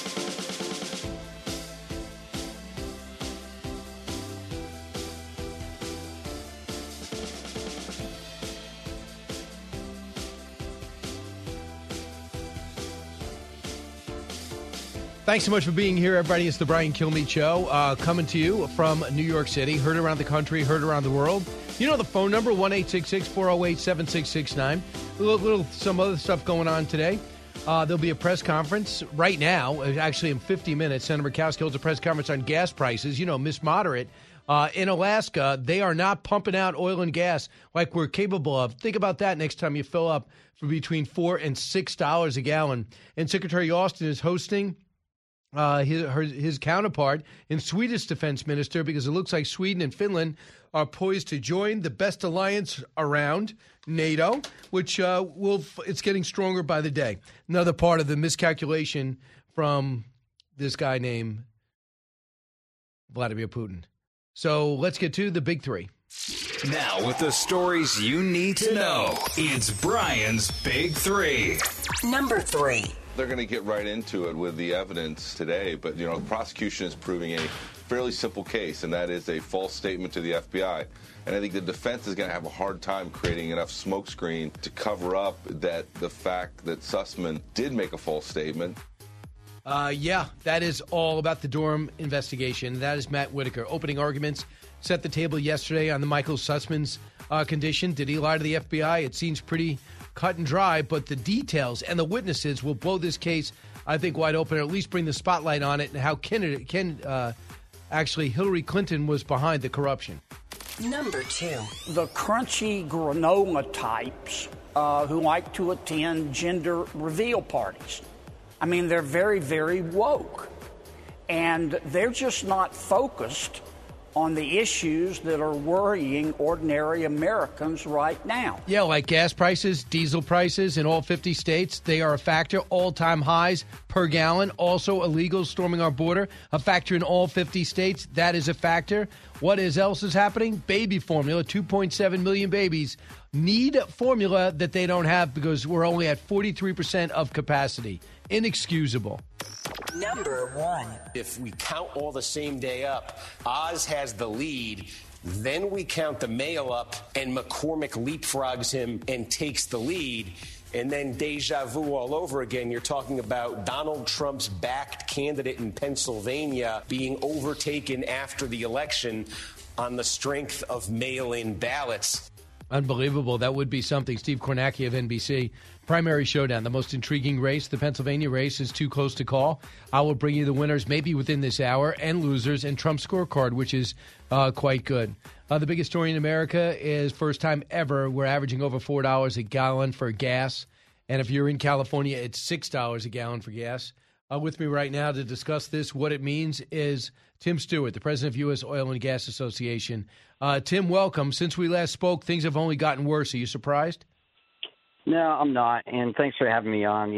Part of the unparalleled mismanagement of the energy economy is that now we've got millions more people find themselves in energy poverty, and that's a horrible thing. And we've got to figure out how to provide some relief for the consumer. And I appreciate the opportunity to talk about this. I define energy poverty by two things. It's one, it's when somebody can't afford the cost of gas. They can't afford to fill up the caravan. Or it's when they can't afford something else because those costs have gone up due to transportation and something else becomes unaffordable. And so now we're finding ourselves where our friends and our neighbors and our family members are facing real energy poverty because of really bad decisions made by the administration over the past 18 months. You got about 1 million acres in Alaska. They said, well, we're no longer going to drill there. We're going to give up those leases. And then we know that Alaska is not pumping up into its capacity. That's what Senator Murkowski is going to be talking about. And we know about pipelines that are not being fully used. And we have a situation where Europe says, please give me more natural gas. I want to get away from Russia. And our capacity doesn't allow us to, reportedly. What do you want to take on it? I gave you 3 issues there, Tim. Take them all. Sure. Well, first of all, we're stuck with a president who's been aimlessly wandering around with his left turn blinker on with regards to an energy crisis that we've all been warning them about for the last year. Each week they take some sort of action to compound the problem further. This week they've gone to Venezuela and said, look, we'll lift some sanctions on you after canceling the offshore leases that are a couple hundred miles away from Venezuela last week and in Alaska as well. And so when you're pulling millions of federal acres out of leasing consideration, it's like pulling millions of acres of cropland out of production and wondering why yields are down. And again, it's this problem is they're not – the president and his Democratic caregivers in Congress, they don't have any plan to fix this. They're just trying to yell squirrel and get voters to look somewhere else. In Alaska, which has one of our greatest resources and we've known that for decades now, doing work in Alaska, Brian, is very, very complex. It's very expensive. The reason why is because that it is a notoriously difficult place to drill. It's a huge business line for fundraising for the environmental groups who raise millions of dollars each year saying that they're protecting Alaska. And pulling those Alaska and New Mexico leases not only sort of ends future energy production, but ironically it also cuts off hundreds of millions of dollars for future conservation funding royalties that go to protect national parks and wildlife areas through the Land and Water Conservation Fund. And so it is fascinating how they're sacrificing wildlife and conservation at the altar of climate because they feel it is better to keep Alaska completely off the table along with the Gulf of Mexico. Yeah, incredible. The other thing, just the last one on natural gas, do you think it would be possible for LNG to get overseas? I know the Trump people talked about getting a pipeline through Portugal. They had problems getting France to agree to it. Do you think there's something in play we could do there? And as you know, Tim Stewart is president of U.S. Oil and Gas. It burns clean, so it should be environmentally friendly. It is the cleanest. U.S. natural gas is the cleanest gas in the world for 2 reasons. One, we get it out better and quicker and more environmentally sound than anywhere else. The rest of the world comes to us, Brian, to learn how we do it because we do it so well. And you and I talked about this last time, I think, which is it's great to be able to support our European allies. We want to do that. We want to be able to develop that export market, but we need support from the administration primarily in the infrastructure side, where they have got to be able to expedite the permitting required to get this infrastructure built, to get this gas to the facilities, to get it overseas, to get it to that European market. And we're not getting that out of them. It is this counterproductive approach that they take on virtually everything. Nancy Pelosi and her fellow Democrats voted on H.R. 7688, the Consumer Fuel Price Gouging Prevention Act. It will provide beefed-up powers to the FTC to penalize oil companies if they can somehow prove the company is unfairly inflating the price of gas or other petroleum-based fuels. What do you think will come of this? Well, speaking of socialists in Venezuela, I mean, let's not fool ourselves. They call it a price gouging bill, but it's not a price gouging bill. It's a price control bill. It's the first time that Democrats are allowing the president and giving him statutory authority to really set the price of fuel. It's interesting if you look at how they characterize that, Brian. There's the term they use in the legislation. It's called unconscionably excessive pricing. And yet they don't define what unconscionably excessive pricing might be. Right. It's whatever the president decides that it's going to be. And we can't fool ourselves. This isn't price gouging. This isn't changing the subject. This is the first steps into implementing price controls for fuel. And we all know through the pandemic and everything else, if you give the executive branch authority like that, they reach farther and farther and farther, and they will never surrender that. It might be gasoline today, but it might be anything you buy at Target tomorrow. Yeah, real quick, one of the things I'm doing for What Makes America Great is the history of gas and oil. And I had a chance to talk to a lot of officials, and they say, listen, I'm not going to go and invest in an infrastructure in order to drill and get gas and keep production up, and then find out in a year or two that there's no need for it, there's not going to be backed by it, or we're being attacked again by the administration. If gas, I think the threshold is it's $60 a barrel, you break even. But if it goes below that, you lose money. You got to lay off people, and obviously the whole, the stock price falls and everything like that. If the administration really cared, they would actually back you up for 18 months and say, listen, if it falls behind $80 a barrel or whatever the number is, $70 a barrel, we'll step in and we'll help float you guys until the crisis is over. Would that help? Well, that's a great point, and the profitability price point is really different for each of the different production basins you come in. Sometimes it can be really low. It can be $30, $40 a barrel. Sometimes it's higher than that. And don't get me wrong, we're not looking for any sort of price support from the government. That's a bad idea, and that's counterintuitive to what we're doing. What we need is we've got to have market signals sent that investing long-term in the oil and gas industry is a vital impact or a vital component of our economy. So, we're in a refining crisis right now. We're 1 million barrels short of where we were, a year ago on the refining side, and that's for a number of reasons. The pandemic in particular shut down a lot of those aging refineries, and they haven't opened because they need to be retooled a bit. But you can't invest $1 billion into a new refinery in California, for example, if the state of California last week pushes out new information. They're going to slash the use of oil by 90% over the next 20 years. Who's going to invest billions of dollars in new refining capacity in California if the state's going to regulate your market away by the time you've been able to pay off the cost of that retooling of that refinery? And so we need them to get out of our way is what we really need to do. Absolutely. And by the way, Tim, it's over. I was just out there, $6.75.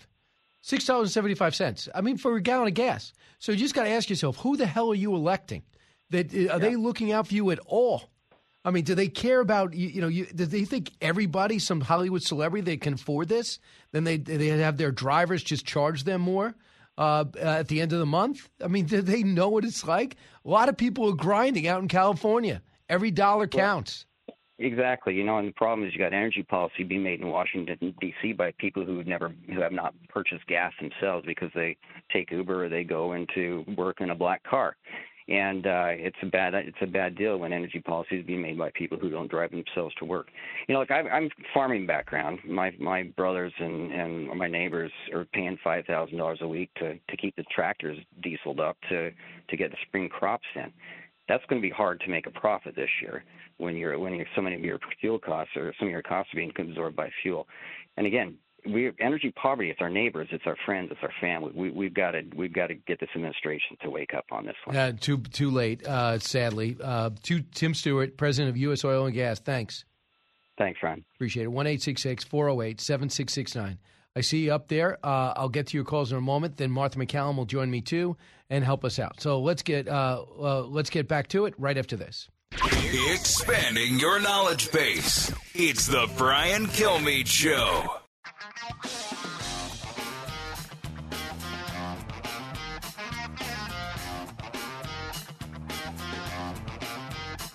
Breaking news, unique opinions. Hear it all on the Brian Kilmeade Show.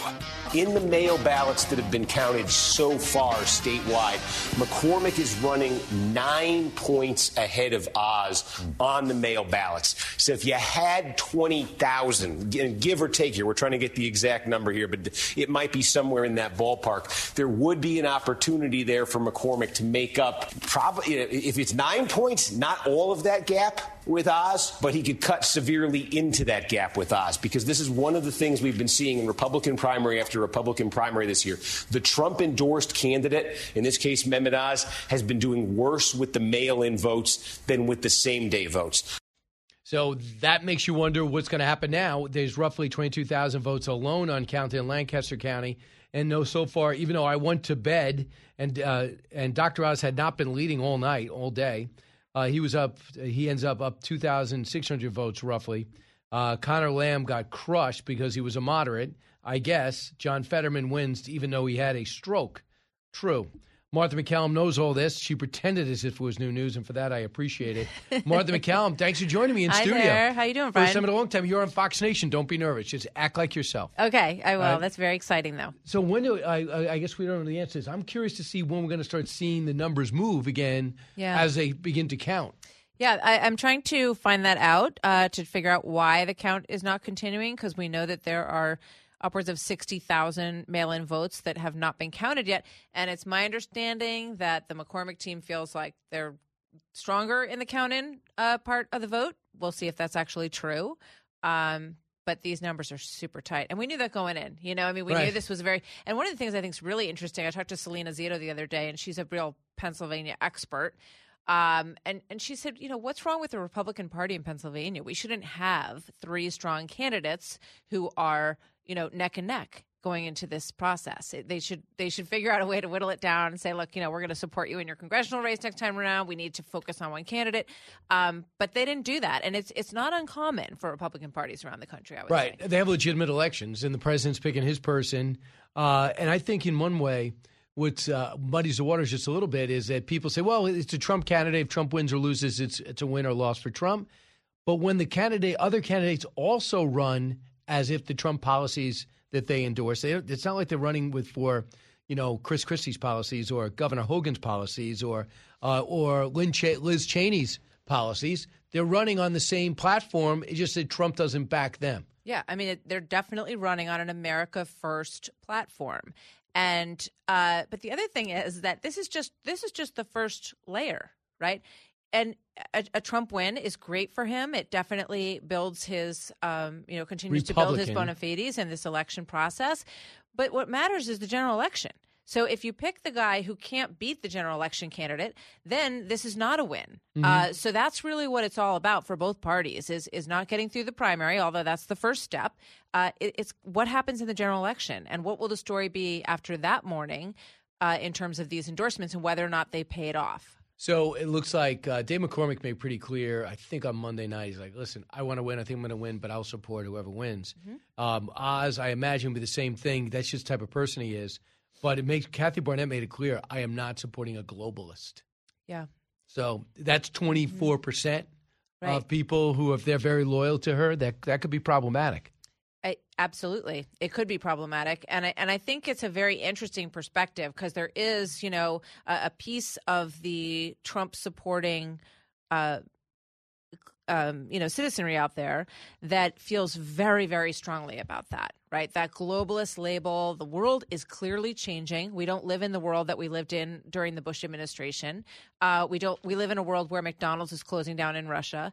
The dynamic is changing. We live in a world where Finland and Sweden are joining NATO. And so this whole idea that we're sort of trying to reach out to our aggressors and try to make bridges and trade with them and do business with them and open companies in their countries, that's changed dramatically. And, McCormick has a history of trying to build bridges in a corporate way in places like China. A lot of people do. That was sort of the way things were. Yeah, people were hoping that it was going to shine a lot of light into the darkness in China, and hopefully eventually they would have a government that looks more like ours. But that's not what happened. Right. It's not what happened. We also thought that Russia would gradually come around. Vladimir Putin would eventually realize we're not his enemy. And that wouldn't happen. Well, he has a lousy economy, and that's his biggest problem, right? He was supposed to be the promise of the future, that he was going to bring the former Soviet Union and then Russia into the, globalist economic modern age, but he couldn't do it, and he didn't pull it off. And now he's sort of scrambling to, rebuild Mother Russia, to rebuild his reputation. While possibly undergoing cancer surgery or might have blood cancer, who knows what to believe. We still think that I think it was Brezhnev had a cold. Remember, he was dead, and they were still telling us he had a cold. Well, I talked to Neil Ferguson last week, who I just think is one of the smartest people on these topics. And he goes, we he has this great British accent. We cannot build a strategy on hoping someone's going to die. This is not the way you do it. Very true.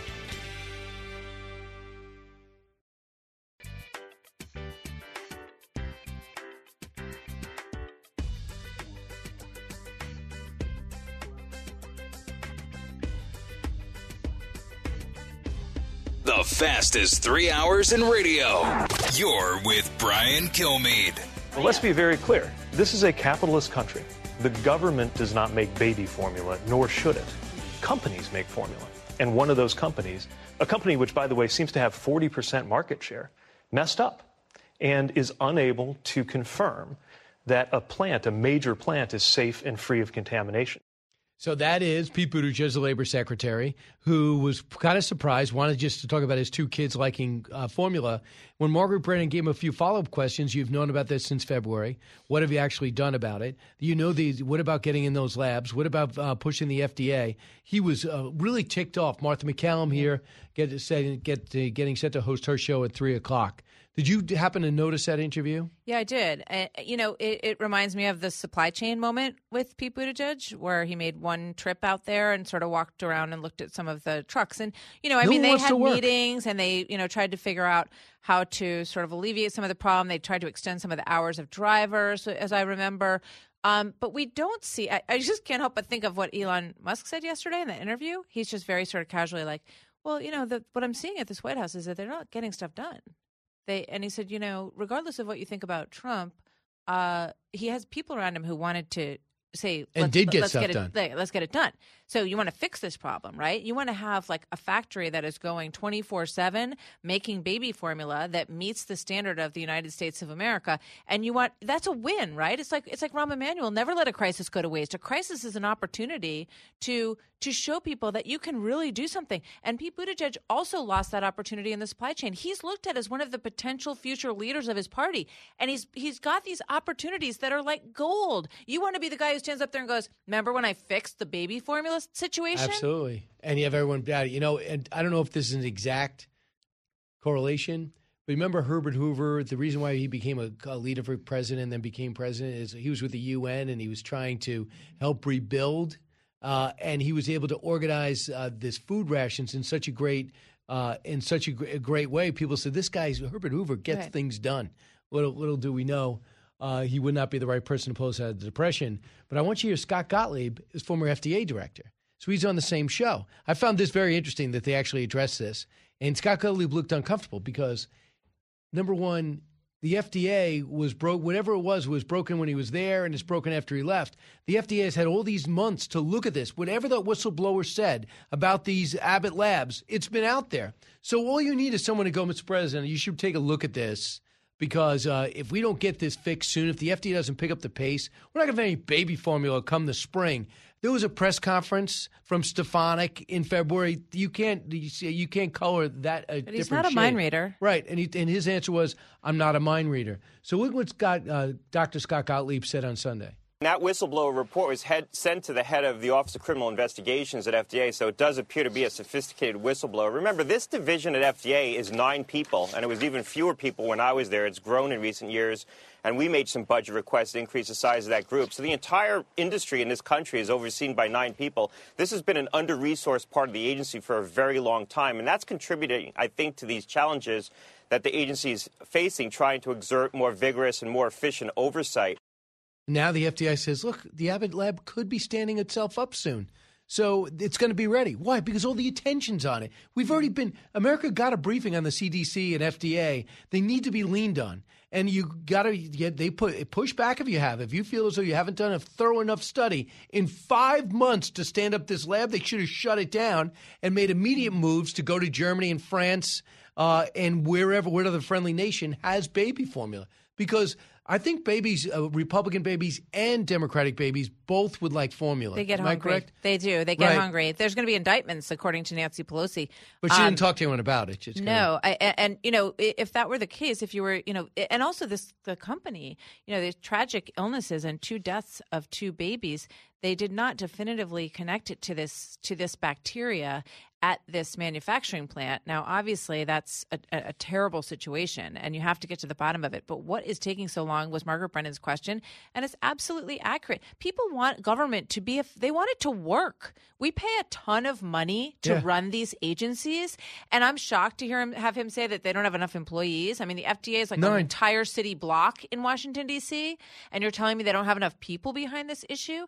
Was that the first time you heard that too? 8 to 9. Yeah, I'm like, I'd like to hear more about that because they have an enormous agency. We got to get him to put another book out. That's when he can do other channels. Yeah. Here's what Senator John Kennedy said yesterday, cut 16. Here's what the president ought to do. He ought to call in the top 10 people at the FDA, and he ought to say, number one, what happened, and give them about 20 minutes to explain what happened. And then the president ought to turn to the top 10 people at the FDA, and he ought to say, you have 10 days to fix it. Now, I can promise you at least one of those top bureaucrats is going to say, oh, Mr. President, you don't understand. It can't be fixed in 10 days. We need a bunch of consultants and experts. That's the one you fire. Mm-hmm. And then the rest of them will fall into line. Right. And that's what you do. You He's go in front totally of right. labs. Absolutely. He's absolutely right. But all this president does is blame. I mean, and when he sees all these problems, he says, I have an idea. Let's vilify Republicans. That's the whole ultra MAGA thing, the ultra MAGA king thing of don't compare me to the Almighty, compare me to the alternative without mentioning Trump's name, because he still doesn't want to mention Trump's name. Okay. I don't know if he wants that comparison. Have you thought that through? Where was inflation? 1.8% to 8%? Where was the economy? I mean, we could get baby formula. We could buy things. Gas prices were low. Diesel prices were low. We had more truck drivers. The supply chain was an issue. Does he want that comparison without mentioning Trump, which evidently is the thing that might push people away? Yeah. I mean, it's interesting to watch when you look at these elections, right? And you look at what people care about, and they make it very clear they care about inflation, they care about crime, they care about the border. One issue that is moving up that list is abortion, and I think that I think that's why one of the reasons it's one of the components for this ultra MAGA label, because they think that might be something that might work in their favor, especially when you look at, perhaps suburban moms in Philadelphia, in Michigan, in places where those women may have voted for Trump and then voted for Biden and might be dismayed at what they're seeing. That's an issue that they think that they can leverage. So, I think that it's all about opposition. It's all about this ultra MAGA label. They're going to lean into it really hard rather than spend the time actually doing the job and getting some stuff done that you can put in your win column. So the President of the United States goes out to Buffalo, and I'm sure he told, and I know this sounds heartless, but every time somebody dies, he brings up his own personal travails. And I just find it totally inappropriate. Everybody listening to me right now has somebody in their lives who have passed away, some tragically, sadly, and some too young, like Bo. Don't keep on equating everything to you. It's like if John McCain walked around going, I was a prisoner of war, you go, okay, I get it. So I understand it. If you had Dan Crenshaw walking around, I lost my eye. We understand. No offense. So he goes up and speaks. Now, he never spoke with the subway bomber once. He never spoke in Waukesha, but he had to quickly made it clear on Sunday he's going to Buffalo. Cut 24. Jill and I bring you this message from deep in our nation's soul. In America, evil will not win, I promise you. Hate will not prevail, and white supremacy will not have the last word. 10 lives cut short in a grocery store. Three other wounded by a hate-filled individual who had driven 200 miles from Binghamton in that range to carry out a murderous, racist rampage. We need to say as clearly and forcefully as we can that the ideology of white supremacy has no place in America. That help? No, it doesn't. This was a very, very sick young man. And when you read into his history, he had red flags all over the place. In fact, he even said that he had been able to evade the red flag law, despite the fact that he had been analyzed for just saying that he wanted to kill fellow students at graduation. He was able to get around that red flag law. We have to understand with these situations, the area that you need to attack is mental health, right? And no, I know the press secretary said the other day, well, it's too much stigma for other people who have mental health issues to say that people who have mental health issues want to kill. I didn't know she said that. I can't even wrap my brain around this. It is quite obvious where the profile that fits these young men. I think about Sandy Hook, too much time online in the basement, mental health issues, which are sad and tragic, and they're real. It's a disease, and you suffer from this disease, and some people turn violent. through this combination of factors. This young man had all sorts of stuff in his manifesto that he didn't like. He talked about, the ecology and the environment and how, conservatives aren't serious enough about it. He was all over the map, okay? The problem is that he triggered a tripwire and they weren't able to stop him. That is incredibly tragic, okay? We have to stop tearing each other apart in these issues, and we have to recognize where this young man's horrific problem came from. And the death of those 10 individuals, it breaks your heart. These people went to a grocery store and they got murdered because of this young man's vengeance that came from somewhere deep within him, right? At the same time, in New York City, you have 150 people who've lost their lives over the past year, okay? 10% of them are children. One of them is 11-year-old Kayara Tay, who was just shot in the Bronx by a drive-by shooter, right? Shot the wrong person. So, and this is not to say that we don't mourn the loss of these individuals in Buffalo. Of course we do. Of course we do. But why hasn't this president, and why didn't President Obama go into these places in our cities, mostly, where gang warfare is out of control, and speak to these young men and tell them that they have a future, that they have a life, make their education system better, care about what's going on there? Because carnage is carnage. Loss of life is loss of life. These 150 people in Manhattan who are mourning their loved ones, they never got a visit from the president. Now, I know the president can't be everywhere. There's a lot of bad stuff going on. But we have to get to a point where we recognize that carnage is carnage, and it happens all over the country, not to mention the loss of life to fentanyl, which is another enormous issue. But what you get to see, you get to say the AR-15, I like to get rid of assault weapons, weapons of war, wrongly labeled. The number two, you get to say white supremacy. Oh, I want to embrace that because that's going to help me with the black community idealistically from his perspective, because he's shedding black votes. So he goes up there and wants to pretend as if we're a nation of white supremacy, which we're not. And by the way to solve any type of problem, should that be niche, is not to label everybody a white supremacist until proven differently. So this 18-year-old walked into school with a hazmat suit on. His family didn't save us from him. And this guy published 180 pages, hates Fox News, hates conservatives, didn't watch any of it. He mentioned a replacement theory, and they try to link it to a talk show host. And that's what the president brought up. Now we're all of us going to just accept a replacement theory that I think is so extreme it's not even worth it's not worth the time of something dealing with that in a governmental level. No, it's not. And the reason that the president is shedding black voters and Hispanic voters, by the way, is because we have an incredibly out of control inflation problem in this country. We have a crime problem in this country. People want police officers on the corner of their neighborhood. They don't want their kids to get shot when they're walking down the street in the Bronx. They want to feel safe. These are the reasons that they are losing these voters, not because of the color of their skin. It's not that. It's because they want their children to grow up in a safe, thriving country, and they want them to get an education. End of story. And by the way, if you're going to look into everyone's background, the subway bomber, the shooter, even though he was thankfully bad at shooting, he had a machete in his back, hated white people, hated Jews as well. We don't really bring that up. They're crazy people. Right. So they target groups in their mind, and they've built up this enormous story that everyone is against them. This is an illness. Right. It's an illness. Absolutely. And the gunshot bonus said, listen, nothing came up on his background check. The fact that he was interviewed by state cops for hours in 2021, and they said, okay, we'll let you go. There should have been something on his background. Well, of course he should have a red flag. That's what the red flag law is for. He should never have been able to purchase a gun. Right. And we all know people find ways to get guns, but he went and bought it, So that is a problem. You have to make some judgment decisions about who is able to have a gun and who isn't based on medical history.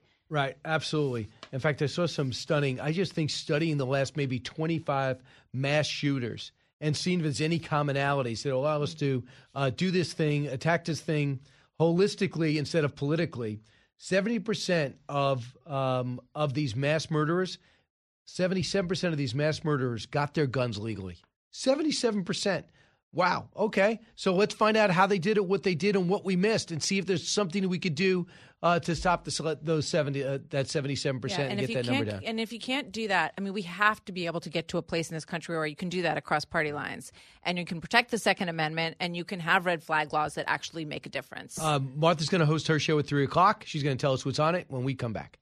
Getting past all the rhetoric, it's Brian Kilmeade.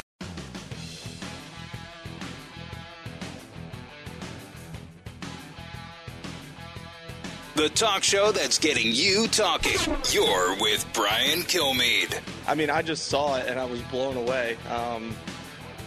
Sorry, Julius. It's just a bummer. I mean, you want people to want to come to the tournament, and I mean, that's if I'm on the fence and I'm looking at that concession stand, that's not the greatest thing. But at the same time, people aren't like coming to a tournament to necessarily like, oh, I'm going to go buy a Michelob Ultra. You know what I'm saying? So I just was blown away because I've never seen a beer $18 or $19 even in my life, and guys have been talking about it, so I, had to stand up for the fans. I felt it was right. Justin Thomas, golfer, wants to win the PGA Championship. Martha McCallum with me. Her show starts at 3, but talked about how $19 for Michelob Ultra. Isn't that crazy? Yeah, not even that good. Right.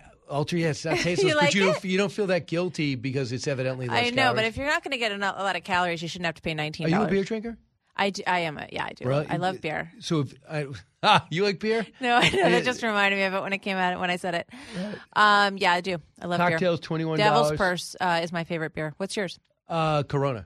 Mm-hmm. Corona's good. Right. Thank you. You know why? Because Snoop Dogg does it, and I do what he does. We both have very similar backgrounds. You do. And taste in music. Well, that's not surprising. But do you think that this should be Justin Thomas's right to bring this up? Because if you go to a golf, you're not really worried about spending $19 on a beer. Plus, should you be drinking beer at a golf tent? I guess you can. Yeah, I mean, doesn't everyone there to have fun? Really? Have you seen golf? You make any noise, people get mad at you? Unless it's the U.S. Open. You can't get boisterous. You can just drink quietly. Yeah. All right, so that's the one story. I did want to talk about what's going to be on your show. So Brett Baer's going to join me at the top of the hour. We're going to cover continuing election news from overnight. We understand that the counting is going very slowly. Apparently, it's a human resources issue. I'm trying to learn. Oh my gosh, can you? I'm trying to figure out how long. Once it's postmarked election day, how long they will allow that mail-in ballot to come in in order to be counted. What's the time frame on that? Because every state has a different time frame on that. But we're going to see what's going on in Pennsylvania and elsewhere with Brett. And we're going to talk to Jack Keane. We're going to talk to Andy McCarthy, because really interesting what's going on at the Durham trial right now with Michael Sussman, and the news that we got yesterday during the show that one of the FBI agents who looked it all over said, yeah, there's really not a case here. And they took it away from him and gave it to Peter Strzok. So we know how that went. So we're going to get an update on the trial. Well, that's fascinating. I would add this, too. The fact is he's going to come in and say, everybody knows I was with the Hillary Clinton campaign. Right. Even though the text message said, I'm not with anybody. And Jim Baker knows that. And meanwhile, the New York Times had this story, was running with it. They thought the FBI should know what the New York Times runs. Exactly. Isn't that magnanimous of him? Martha, I enjoyed our time together. I enjoyed our time together too, Brian. Right, and I guess it's coming to an end now? I'll see you next week. Yep.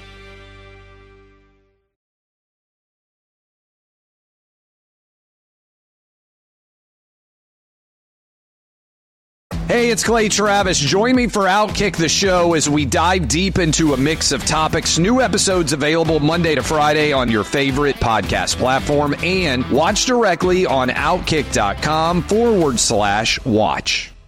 Listen to the show ad-free on Fox News Podcast Plus, on Apple Podcast, Amazon Music with your Prime membership, or subscribe wherever you get your podcasts.